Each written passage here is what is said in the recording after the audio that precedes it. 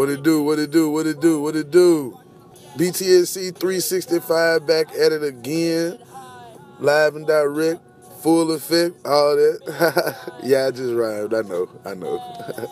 You're listening to Victor Hayes, Lil Vic, for those who know him. Straight out of Memphis, Tennessee. Up and coming artist. Up. Yeah. Oh yeah. You'll hear more at the end of the show. Shout out to Lil Vic, man. Let's jump right into the sports world. Over the weekend, we saw Serena Williams win her 23rd Grand Slam trophy after she beat her big sister, Venus, in back-to-back sets.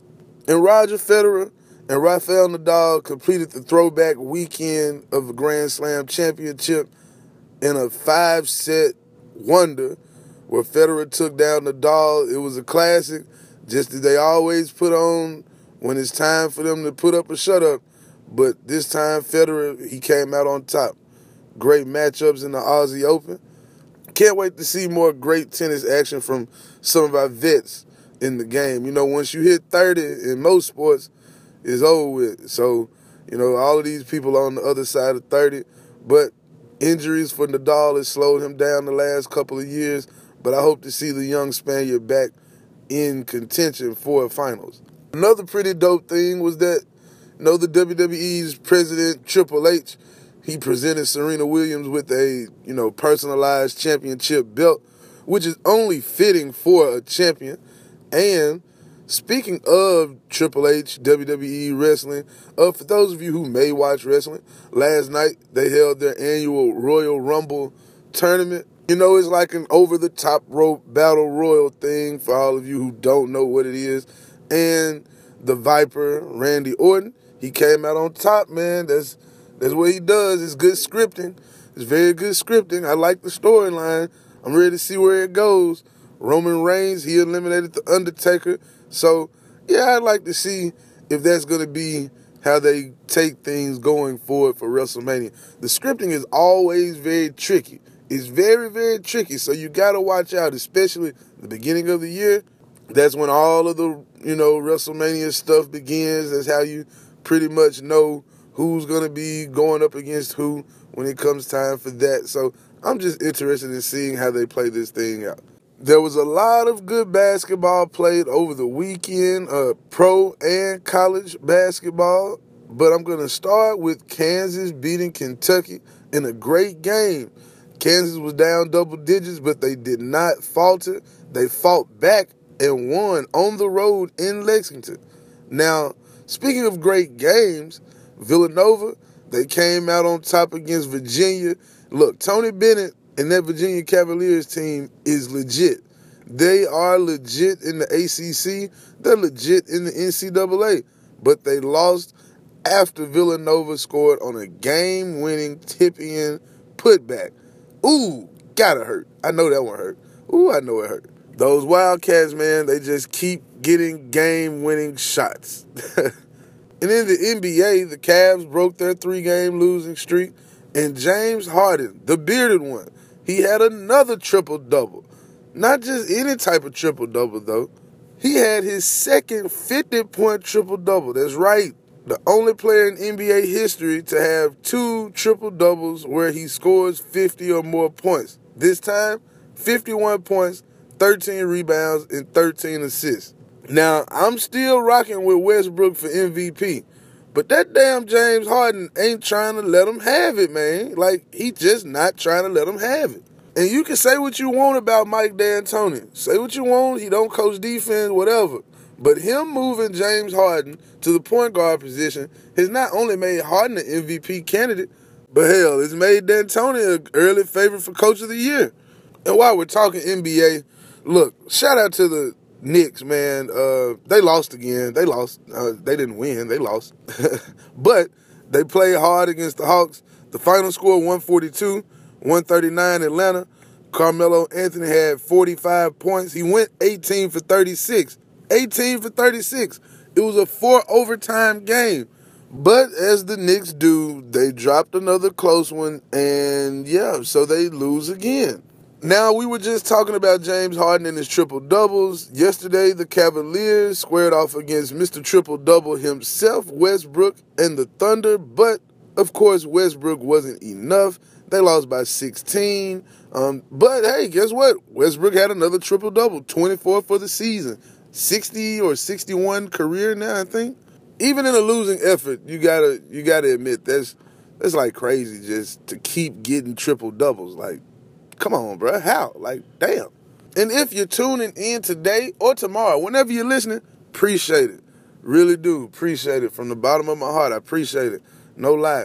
And if you like that official Big Talk Sports and Entertainment merchandise, if you think it's kind of fly, if you like the red, black, and green, well, guess what? Next month is Black History Month. Red, black, and green BTSE sweatshirts are on sale. You can just go to btse365.bigcartel.com. That's btse365.bigcartel.com. Now, I would be remiss if I did not talk about a little NFL. Hey, the season isn't over yet. This is the week leading to the Super Bowl. So you know what yesterday was. It was time for the NFL Pro Bowl. And this year's Pro Bowl was held in Orlando, Florida, for the first time ever. You know, it's normally in Hawaii, but this year they tried to do something different to try to, get fan interest and get players to be more involved in the Pro Bowl, since everybody wants to volunteer to be injured around this time. Well, let me not say volunteer to be injured. Almost all of them hurt anyway, but don't nobody want to spend a week of playing a game that means nothing. So, hey, this is what they do. They say, I'm going to chill. I'm going home. But shout out to the players who do show up, who do put on a show for the fans. The AFC won 20-13. It was a pretty interesting game, pretty fun to watch for the most part. It was competitive. It wasn't a 45-40 shootout, so that was new. Speaking of the NFL, the big news from the night came out of the Bay Area. Yes, sir, the San Francisco 49ers have finally named them a general manager, and no, it's not anybody that you've seen in the reports to be interviewed for this job. I know it was a surprise to me, a shocker to everybody probably, but John Lynch. And yes, I did say John Lynch. He is the new general manager for the San Francisco 49ers. If you can't recall, John Lynch played safety for the Tampa Bay Buccaneers when they were sorry. And when they won the Super Bowl back in 2003, he was there. And he played for the Denver Broncos. So this is a guy who's been around. He's won. He's turned franchises around as a player. But now he's stepping into a role as general manager. And I think a lot of people are going to question whether or not this is a good decision by the 49ers. But what I will say is this. They may be getting a former player with no experience as a general manager. That's okay with me right now. It's okay with me right now because, a lot of people get caught up in the whole metrics and all this, that, and the third. Oh, he doesn't have any experience. Okay, look, hey. The man who runs our country ain't got no experience either. I ain't political. I'm not getting political. I know we've all heard it and we've either said it or thought it. But hey, if that guy can be the head of the country, head of state, John Lynch can be my general manager. I mean, hell, he has a ton of experience in the NFL. He's a Stanford guy, so he's from the West Coast in his college years. And then you bring him into your organization, and your organization gains clout now from potential free agent targets. That's really the only way I'm, looking at this. He's a former All-Pro. Hell, he's about to be put in the Hall of Fame. So what? He was in the booth calling games last season. Look, one thing I know, if a former player is at that GM spot in San Francisco, there's going to be a lot of potential free agents who are going to want to just sit down with John Lynch. Trent Baalke probably couldn't get some players' agents to call him back. But John Lynch instantly brings credibility to your organization just because you'll have guys who will say, you know what, I'll go speak to him. I'll go have a sit down with him just because it's John Lynch. Not trying to, blow smoke or make it a big deal, but it helps. It always helps when you have a football guy as a GM, a president, owner, just because he played football and hasn't had any experience being a scout, being a personnel director, any of that, all that mumbo jumbo you can give me. If a guy knows football and he's great at what he did, give him a shot. A 6-year deal, we all know it's not going to be something in San Francisco they can just put a Band-Aid on like they've been trying to do. No, scrap it all. You get your coach in there. You get your GM that's thinking alike. And let's see what happens, man. Roll the dice. Roll the dice. I think they're going to shoot for 7 or 6 for another championship, if you know what I mean. That's all I got for y'all today, my good people. Again, as always, make love, not war. Peace to you and yours. Love each and every last one of y'all. Share this. Tell somebody about it. Put the link up. Let them see it. Let them listen. I'm out.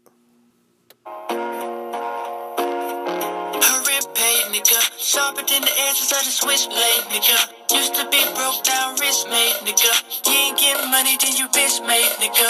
Beam all the beats of the Bentley. Pockets full of dead presidentes. Boy, I spit the fire caliente. I can teach you how to do it like a sensei. I used to be lost, I was straight. Now that I'm a boss, I'm straight. Forever took a loss, my mistake. I done came a really long way. BTSC 365.